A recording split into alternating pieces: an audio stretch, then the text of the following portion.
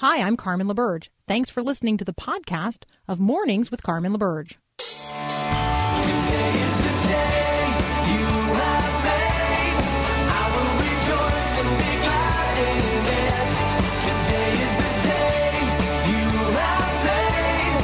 I will rejoice and be glad in it. And I won't worry about tomorrow. I'm trusting in what you say. Today is the day. Today is the day. Good morning. Today is the day. This is the day the Lord has made. We will rejoice and be glad in it. It is the 2nd of October, 2019. It's officially Wednesday. A tweet by the president that you need to be aware of because he has a massive Twitter following, and because things that the president says matter. And so I'm gonna read these two tweets. I'm gonna read them together, and then I'm gonna tell you about an urgent meeting that's being held today in Washington, D.C. The president tweeted out, "As I learn more and more each day, I am coming to the conclusion that what is taking place is not an impeachment. It is a coup." By the way, coup is in all caps, intended to take away the power of the people, their vote, their freedoms, their Second Amendment, religion, military, border wall, and their God-given rights as a citizen of the United States of America. We would need like a 6-hour show today to actually unpack all of that and deal with it. But let me begin by saying this. Our democracy is only at risk if the people of the United States fail to be a rightly ordered representative democracy. And the word coup is inappropriately used here. In the same way that a reference to a Civil War-like fracture was inappropriately used over the weekend by a pastor on television. These words don't help. And so I want us to be people today who are careful with our words. Most importantly, be careful with the word of God and be an agent of it in the world today. So the State Department's Inspector General is holding an urgent briefing today with senior congressional staff members in a secure location. 8 committees are involved. 8 committees are going to be briefed. The House and Senate Foreign Affairs, House and Senate Appropriations, House and Senate Intelligence Committees, House Oversight, and Senate Homeland Security and Government Affairs. Why does this matter? Because Congress is on recess, technically.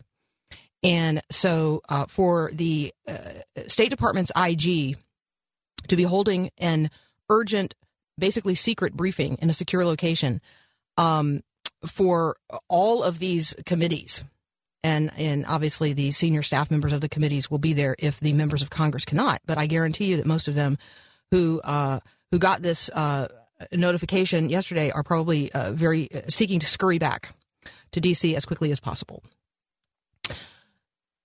Here's going to be my question for the day. I'm going to ask it in every segment. Do we care about the truth?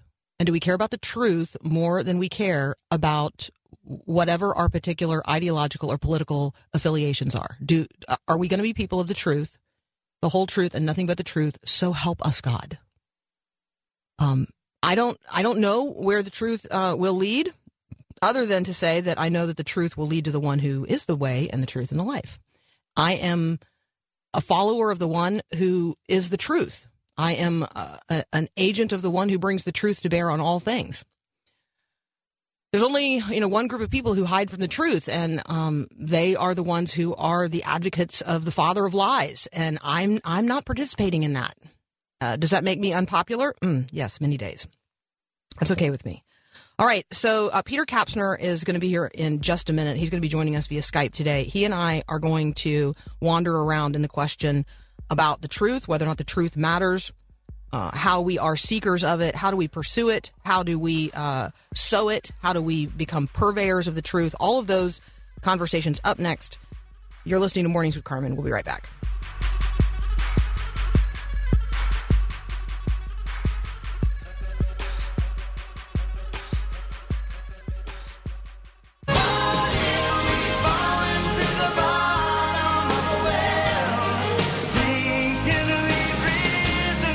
Top.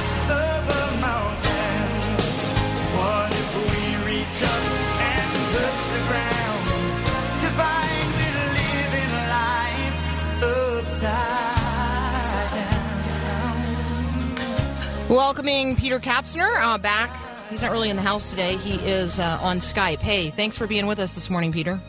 No, of course, Carmen. And boy, you sure picked a really easy topic to bite off and chew on today. That's pretty simple on pursuing truth and what that means. Right? I mean, right? We are either people of the truth or we are people of lies. And Right. there really is no, we might like to think that there's some wiggle room. There's some ways to be, half-truth people or just white lie people. But, here's the reality. It's either truth, the whole truth and nothing but the truth, or it's a lie at some level. And I think that we have fooled ourselves into believing there's some kind of spectrum upon which, as long as we're not lying as egregiously as others, or as long as we're lying for some good reason, we're okay. Well, I think that's totally it. And I think what we see, Carmen, and you reference it in forms of political leadership, but I see it in business leadership and oftentimes, unfortunately, in church leadership too, is that, lying is hardly ever just the blatant, I stare you in the eye and just a bald-faced lie. It's hardly ever that, though it can include that. It's sort of the subtlety of people in power in this particular case, but then we do it in all of our relationships where we kind of spin different facts. We sort of emphasize certain things, maybe omit other things. It's all through the lens of sort of this almost valued art of persuasion that people in power, and then it bleeds down into our relationships, is that we want to persuade one another. And the way we do that is by sort of spinning the facts ever so slightly, little shades of gray here and there, not necessarily, again, black and white, but it kind of spins up and whips up this weird gray, can't really see the way forward atmosphere. And everybody's doing it. I mean, if you can hardly read an unbiased sort of article, you can hardly, again, I've been in church meetings and there's a sense in which, well, we just got to get the congregation to buy in. And so if we do it this way or say it that way or present it this way, we're going to get them to buy in through persuasion or business marketing. I've often wondered, Carmen, if marketing in itself is something that can be consistent with the kingdom, just because you're always sort of reading the psychology of people and trying to persuade them and spin their decision making accordingly. So I think you've raised a really important question, and I think the ways in which the father of lies spins himself through our society is much deeper and more ingrained than we may realize. Okay, because you brought up marketing, I'm going to take 2 minutes to tell a story that people may have heard before, but may not remember in this context. Love it. It's almost 100 years ago, so it's the very early 1930s. Off the top of my head, I'm probably not going to remember his name, but I can Google it. Herbert Taylor. Herbert Taylor had a company that was called Club Aluminum. Club Aluminum was headed very quickly toward bankruptcy. Of his 250 employees, he was the only person who had any hope that the thing could be turned around. Mm-hmm. But he had no idea. He had no idea how. And so, okay, now I've got the story in front of me. I'm just going to read this part. He said, "Look, my first job would be to set policies for the company that would reflect the high ethics and morals that God would want for any business. So if the people who worked for me and Club Aluminum were to think right, then I knew they would then do right. So what we needed was a simple, easily remembered guide to right conduct." People are going to now know what he came up with from Rotary, because that's who uses this as their 4-way test. But it was these 4 questions. And by the way, he read a number of business books, marketing books, because that was his area of expertise. And he says, "I searched through many books for the answer to our need, but the right phrases simply eluded me. And so I did what I often do when I have a problem I cannot answer myself. I turned to the one who has all the answers. Yeah. I leaned over my desk. I rested my head on my hands in prayer. And after a few moments, I simply looked up and reached for a white card. This is what I wrote. Number 1, is it the truth? Number 2, is it fair to all concerned? Number 3, will it build goodwill and better friendships? And number 4, will it be beneficial to all concerned?" He then tested himself on this, and marketing was the first area he tested this in. He scrutinized the marketing of their company. And he absolutely, if it could not clearly be said that it was the truth and that it was fair to all concerned, fair to their competitors, then he changed it. Yeah. And it didn't take very long for the company to turn around. And therefore to be buy-in, and it's now the Rotary 4-way test. But is it the truth is the lead off in that. And it's a marketing question as much as it is a question for each one of us as we walk around in the world. It is. That is a powerful, I confess I haven't heard of that before. And that is a powerful paradigm and a powerful methodology by which to sort of test yourself in your relationships. And if you are in a place of leadership, or if you're a teacher in a school or wherever, or even a parent, right? I mean, sometimes we struggle to wonder, so how do we talk with our kids truthfully and honestly? And that sort of methodology you laid out is really helpful for sort of discerning whether or not I'm walking in places that are the truth. And the funny thing is, Carmen, you sort of know the truth when you bump up against it, don't you? I mean, when people are acting in the ways that that Taylor is suggesting there, there's sort of a freedom about it. There's a sense of peace about it. It may be hard to say it, but there's nothing left that you're spinning about. And I just feel like we're in one massive spin as a society right now, where you can't hardly walk in any sort of sense of freedom or peace or wholeness in your spirit, because people are not testing themselves these ways. Leaders are not testing themselves these ways. I mean, the tweets you wrote out, and then of course the responses, the other side's no better. It's just this huge, big spinniness that seems to be pervading everywhere. All right, so we're gonna. I'm gonna read the 4 things again before we go to break, because I do think that it's helpful for people to have some kind of test against which we test. We just test our lives. Is it the truth? Is it fair to all concerned? Will it build goodwill and better friendships? Will it be beneficial to all concerned? Peter Kapsner and I are going to continue this conversation in just a moment.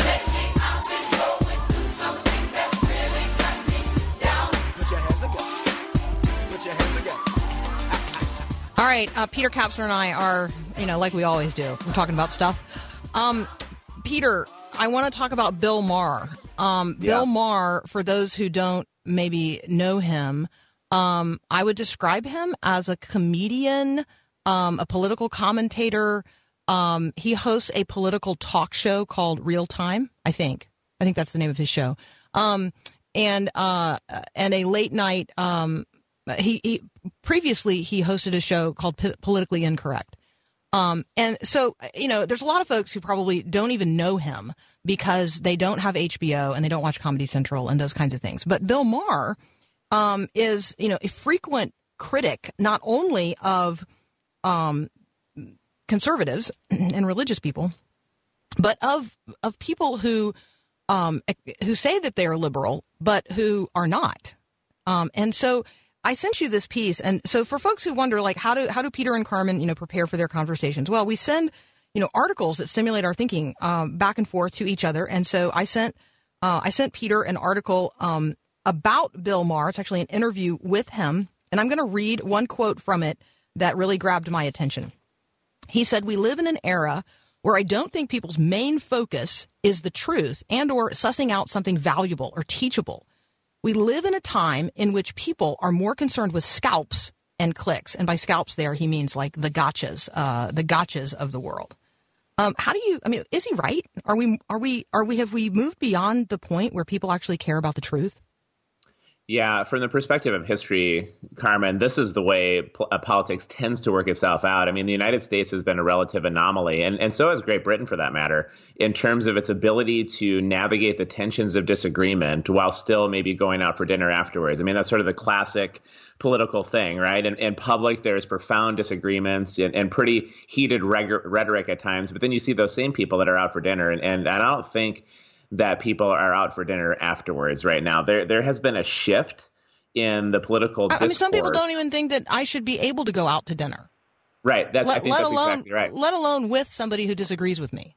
Right. And that's what I appreciate about Bill Maher. I mean, I'll go back to that in just a minute, but I was just going to say, in terms of this article that you and I have been going back and forth with, is I may not agree with his take on life, and I don't know that he's a member of the kingdom and all those sorts of things, but that doesn't stop me from saying that I really appreciate his take, because he is willing, from an opinion basis, to take on both sides. And I can't remember the last time that I would read the editorial pages of a given newspaper and see sort of a balanced take on both sides. It's either going to be a conservative take that's looking to persuade and spin again, or it's going to be a liberal take that's doing that. And so it's almost refreshing to hear sort of this non-believer, somewhat avowed atheist to just present both sides and take them both to task. I really enjoyed this article that he had to say, but back to the level of discourse, I think where he's right about that is, typically speaking, what you see in the realm of politics from a world history standpoint is bloodshed and violence. It's why that idea of a bloodless transition of power is such a powerful one in the United States. The reason it's so powerful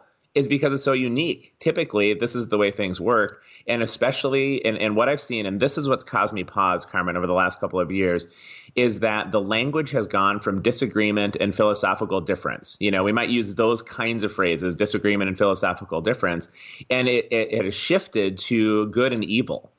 And when you shift it to a good and evil moralizing kind of card, then you do dismiss the other side. And it also gives you sort of what you believe to be the moral authority to drive them out. And so President Trump is evil. Alexandria Ocasio-Cortez is evil. Socialism is evil. Capitalism is evil. All of this language back and forth, you then no longer...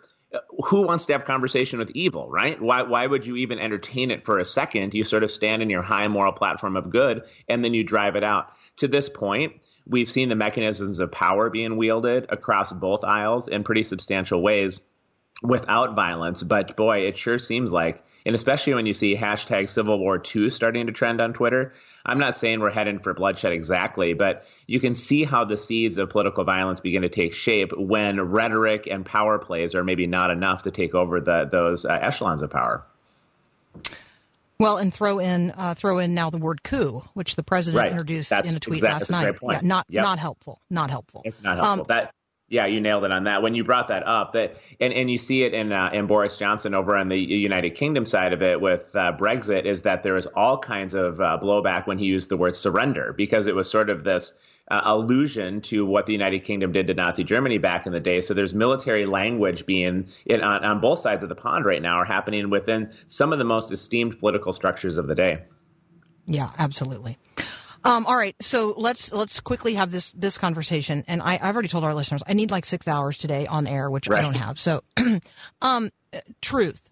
When we talk about truth and we talk about seeking the truth, obviously there has to be a desire to seek the truth. And then once found, there has to be a willingness to submit to the truth no matter what, because that's going to probably mean a change in my thinking, a change in the way that I live, a change in the way that I approach things in order that I would be aligned with the truth. That's hard. Yes, it is.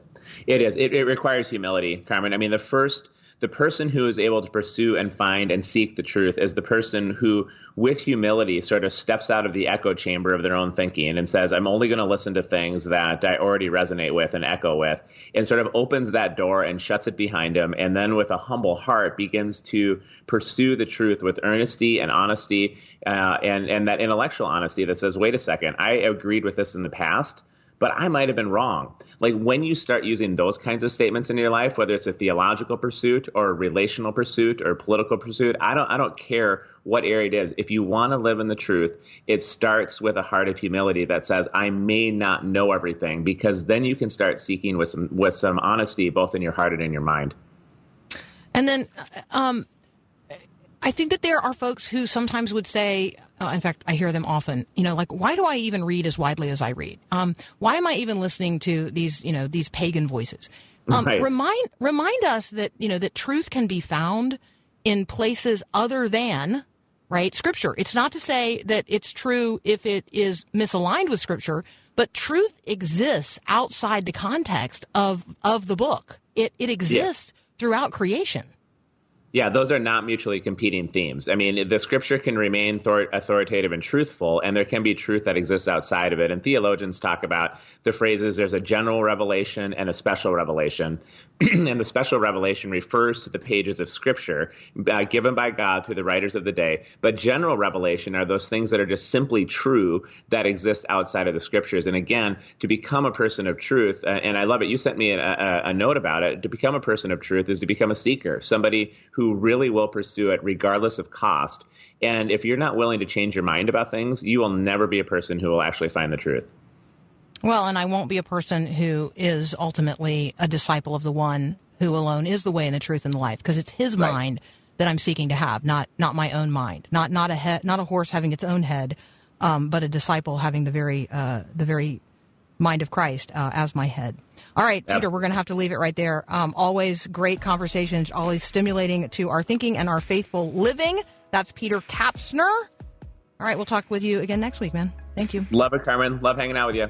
Love it as well. All right, we'll be right back.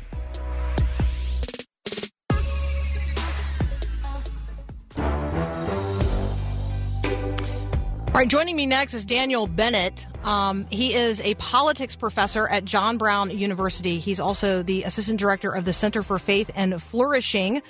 He and I are going to talk about Franklin Graham's call for prayer, Nancy Pelosi's call for prayer for the president, what it looks like to pray with our political rivals in the same spirit. We're going to talk about when politicians use spiritually charged language. Jeff Flake has said that there is still time to save your souls. That's pretty spiritually charged language. And we're also going to talk about what it looks like to operate as a kingdom person, big K, in the midst of the kingdoms of this world. So that's up next here on Mornings with Carmen. Ever let out a big sigh when you're feeling overwhelmed? When it feels like you're carrying the weight of the world around on your shoulders? Letting out a big sigh is a way of letting off some steam. Hi, this is Callie Breeze with Thrivent, helping you be wise and thrive.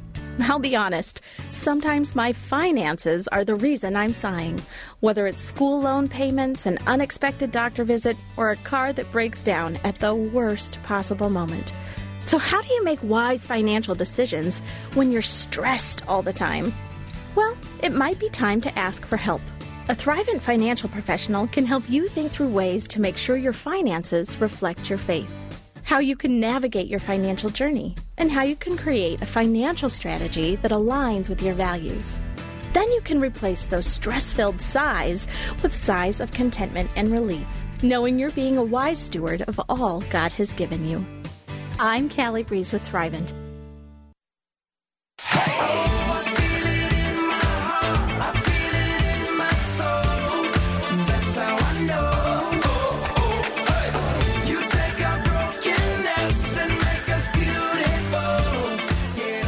All right, I have just learned that it's possible that Daniel Bennett's rooster is not yet up on the rules of radio and that you may hear his rooster in the background of our conversation. Daniel Bennett, welcome back. Thanks very much. Appreciate you having me, regardless of the rooster. No, okay, so I have a rooster. His name is Big Red, and he has finally learned the rules of radio. If I am in the little radio studio, which is actually not very far from the chicken coop, he has learned that it is better for him to be quiet during this time. It goes better for him later in the day. They're the only affection about 20 I show weeks him. Old, so, yeah. Oh, okay. So they the picture they haven't learned yet. Yeah, the picture on your Twitter feed, which people can follow Daniel Bennett on Twitter at Bennett Daniel. He is a politics professor at John Brown University, which just celebrated its centennial and raised a crazy amount of money. So we just want to celebrate with you guys that God is obviously laying a future filled with hope in front of you. That's really exciting. And then you also work with the Center for Faith and Flourishing, and you've got a new book in the works called Uneasy Citizenship, which I can just frankly hardly wait for you to write and publish so I can read. Well, thank you very much. So that's a lot. You got a lot going on. Right. At some point, we'll talk about the varieties of chickens you have, because it looks like you've got some cinnamon queens in there, and we do too. But anyway, we'll have that conversation at another time. Let's talk politics. Let's talk the intersection of politics and faith.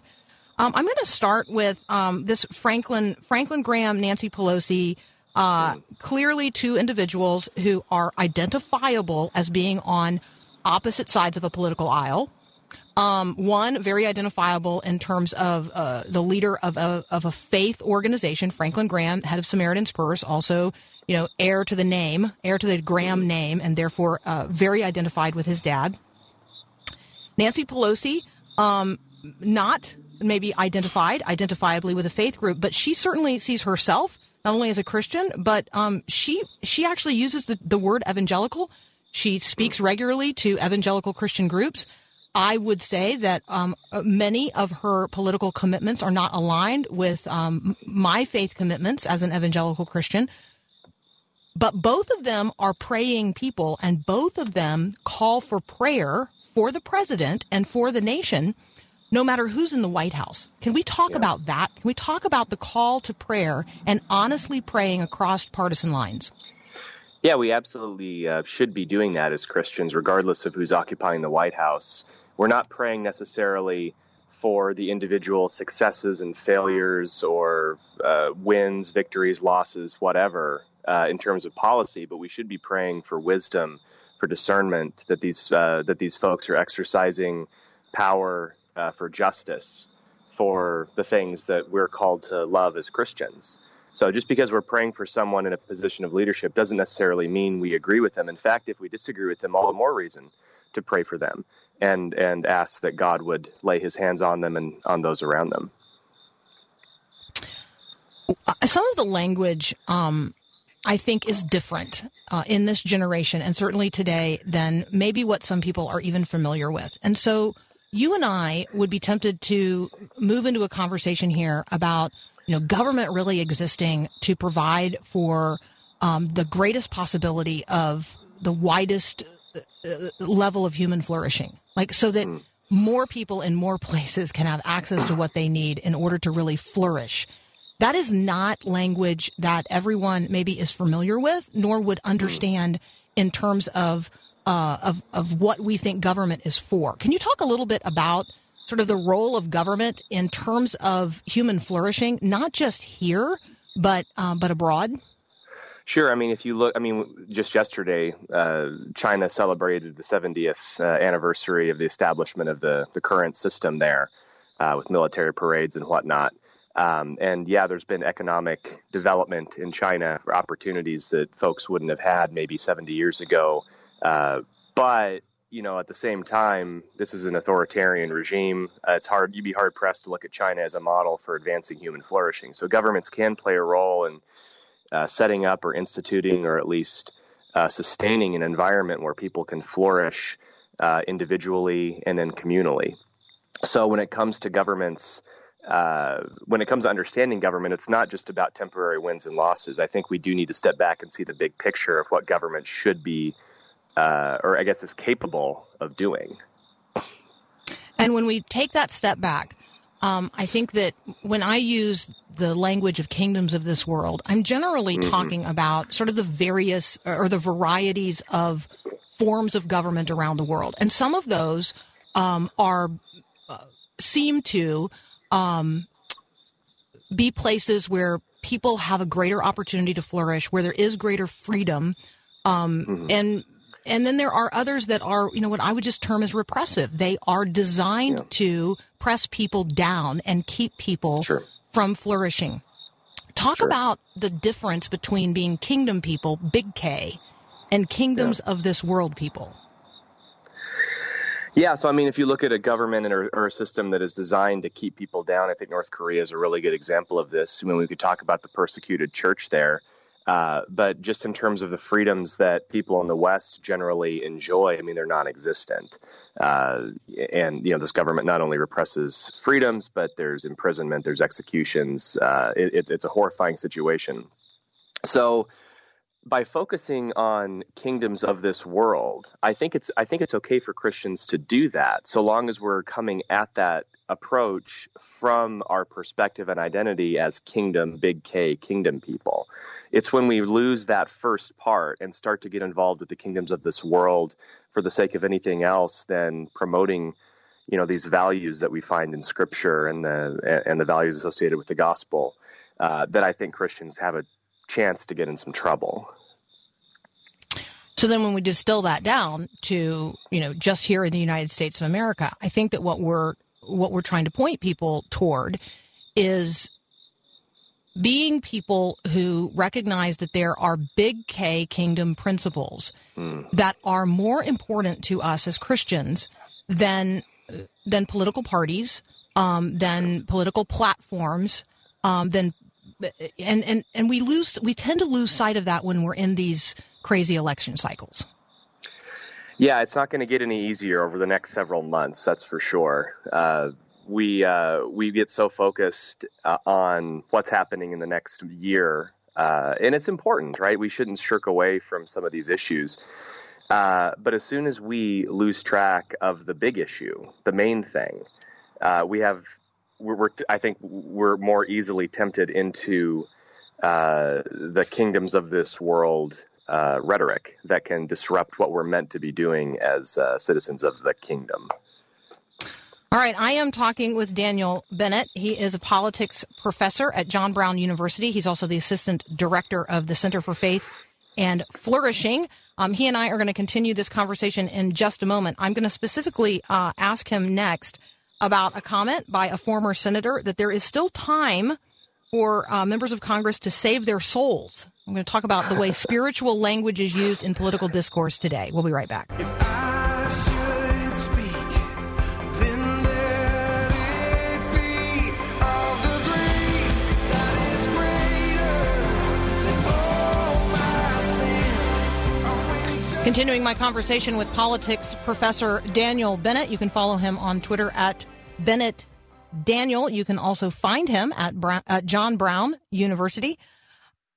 Let's have a conversation about the impeachment proceedings, but let's not talk directly about them. Let's take a little side angle here in this conversation. A former U.S. senator whose name is Jeff Flake has written recently an opinion piece in the Washington Post. Good morning. Good morning, Rooster. He's up. Does he have a name? Yeah, our kids named him Mr. Roo. Okay, so Mr. Roo is up, and at some point, if Big Red wakes up where I live, then we will have an on-air cockadoodle duel. But until then, Daniel and I will proceed with our conversation. Okay, so Jeff Flake is not a fan of the president. This is not news to anyone. And yet he's now using what I would describe as distinctively spiritual language. And that's really what I want to capitalize on here. I want to have a conversation about how spiritual language is used in political discourse. And so you can use Jeff Flake's comment about, there's still time for his Republican colleagues to save their souls if you want, or you can just talk generally about the use of spiritual language in political discourse today. Right. Well, it's not surprising that elected officials and those seeking office would use spiritual or religious language. The U.S. is remarkably religious compared to other Western industrialized countries, and this goes back to the founding era. There's been a lot of research on how officials during the time of the Revolution and the early period of American government utilized language from the Bible and language of Jesus to drive home a point. So even if these folks weren't necessarily Orthodox Christians, committed like we would consider to be so-called evangelicals, they still understand the value of using religious language to reach a large portion of the population. And I think elected officials have continued that to today. I mean, I'd love to believe that every single occupant of the White House and every single occupant of Congress who utilizes religious language is a committed Orthodox Christian. I think demographics tell us that's not necessarily the case. But there is something about speaking in these phrases that speaks to a large portion of the population. Presidents do this. Bill Clinton and Barack Obama both famously used religious rhetoric in their addresses. George W. Bush, of course, would use kind of under the radar, almost dog whistles to evangelicals when talking about issues. And Donald Trump even, sometimes it's clunky, but he still tries to do this because he knows that it's an effective thing to do. And so as Christians, I think we're listening with ears that are sensitive to spiritual language, obviously. But we also need to be listening with discernment. Sometimes that language is used in a way that's authentic and it's honest, and other times it's used almost as like a marketing device.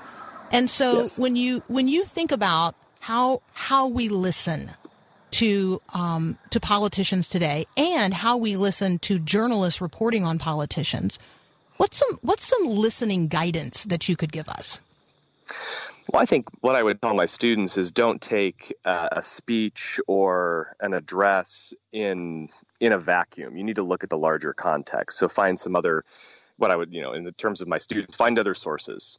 So what else is the elected official doing? What are the other statements that he or she is making? Is this a speech designed directly to reach religious communities? Is this just slipping out in their everyday language? If so, that could point to a more reliable indicator. But I think we also, as Christians, I think you said the magic word, right? Discernment. It's kind of this buzzword. But we should be discerning in terms of looking at individual policies and what issues these elected officials support. And even if those issues don't necessarily line up with where we're coming from, as Christians, or at least in our specific Christian communities, we should also be discerning to say, well, is it possible that the way they're talking about this issue actually speaks to where they're coming from as a Christian, maybe from a different Christian community? So I think the church as a whole, it's a broad area. And I think Christians from different areas of that big tent should do a better job listening to the other communities. So there's a presidential candidate on the Democrat side, actually a couple of them, that come to mind in terms of the ease of use of religious language. Pete Buttigieg very easily uses religious references and religious language. I think it is a part of, not just a part of who he is. I think it's woven into the fabric of his identity. He is like a legit Episcopalian.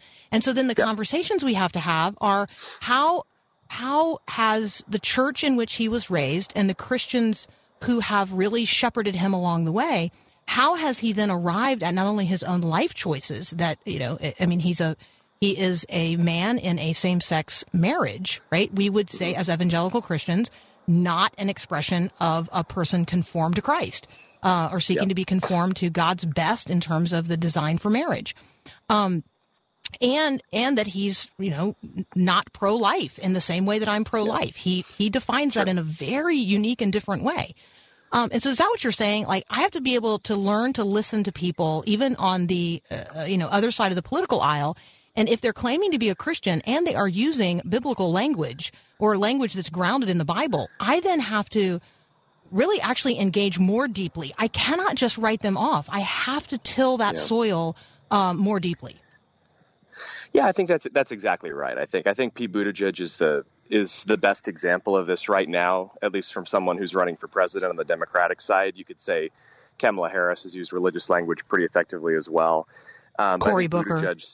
Cory Booker, yes, very much he's so like stands out. A preacher, man, yeah. Yeah, exactly. He's got it going. But, when Buttigieg talks about abortion or same-sex marriage, there is a tendency among conservative Christians, or those maybe who'd be more identifiably what we would call evangelical, to essentially write him off and say, well, and I've seen this on social media saying, well, he's an Episcopalian, so he's not really a Christian, right?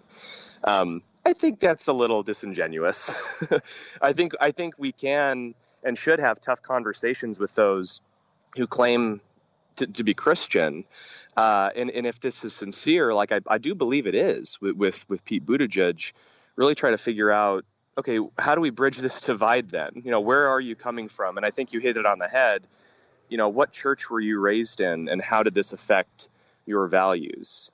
This doesn't mean that we need to change our views to say, well, if he says he's a Christian and he believes this, then okay, I guess that's the position. But I think we should be more willing to engage and really have those conversations rather than just waving our hands and saying, that's not real. Okay, so one final question, because I know that we're we only have limited time today, but I hope you'll come back, because I enjoy having these conversations at the intersection of politics and religion. And you not only come to this as a student of Scripture, but also a student of the measurements of America today, of statistics, of research. And I think that there is some research out there that I'm going to want to talk about in the coming weeks. And I feel like you as a conversation partner, it would be really fun to do that. And so I hope that is something that interests you as well. But today, as we close this conversation, I want you to encourage people simply in the area of why Christians should be or must be politically engaged. Yeah.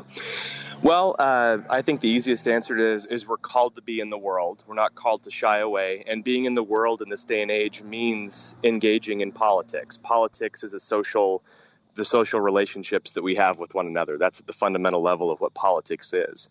I tell my students, you should be engaged. It doesn't mean you have to, volunteer for a presidential campaign or make phone calls or run for office.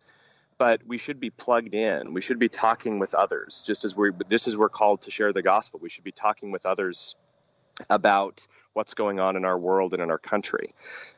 We should be informed. We should be making informed decisions when we go out and vote. And I think we are called to vote and do so in a way that points back to Christ. That doesn't mean Christians are all going to vote in the same way, but we should be reflective about these things.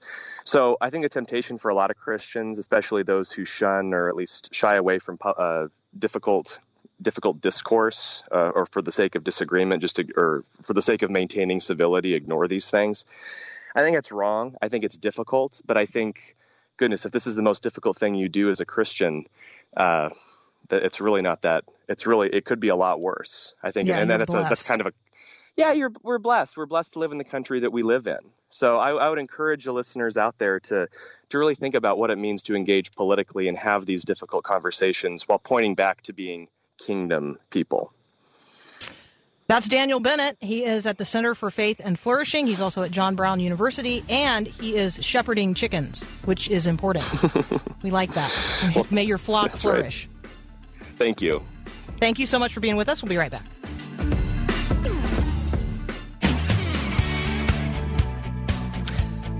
All right. I can't believe that that our first hour is already gone.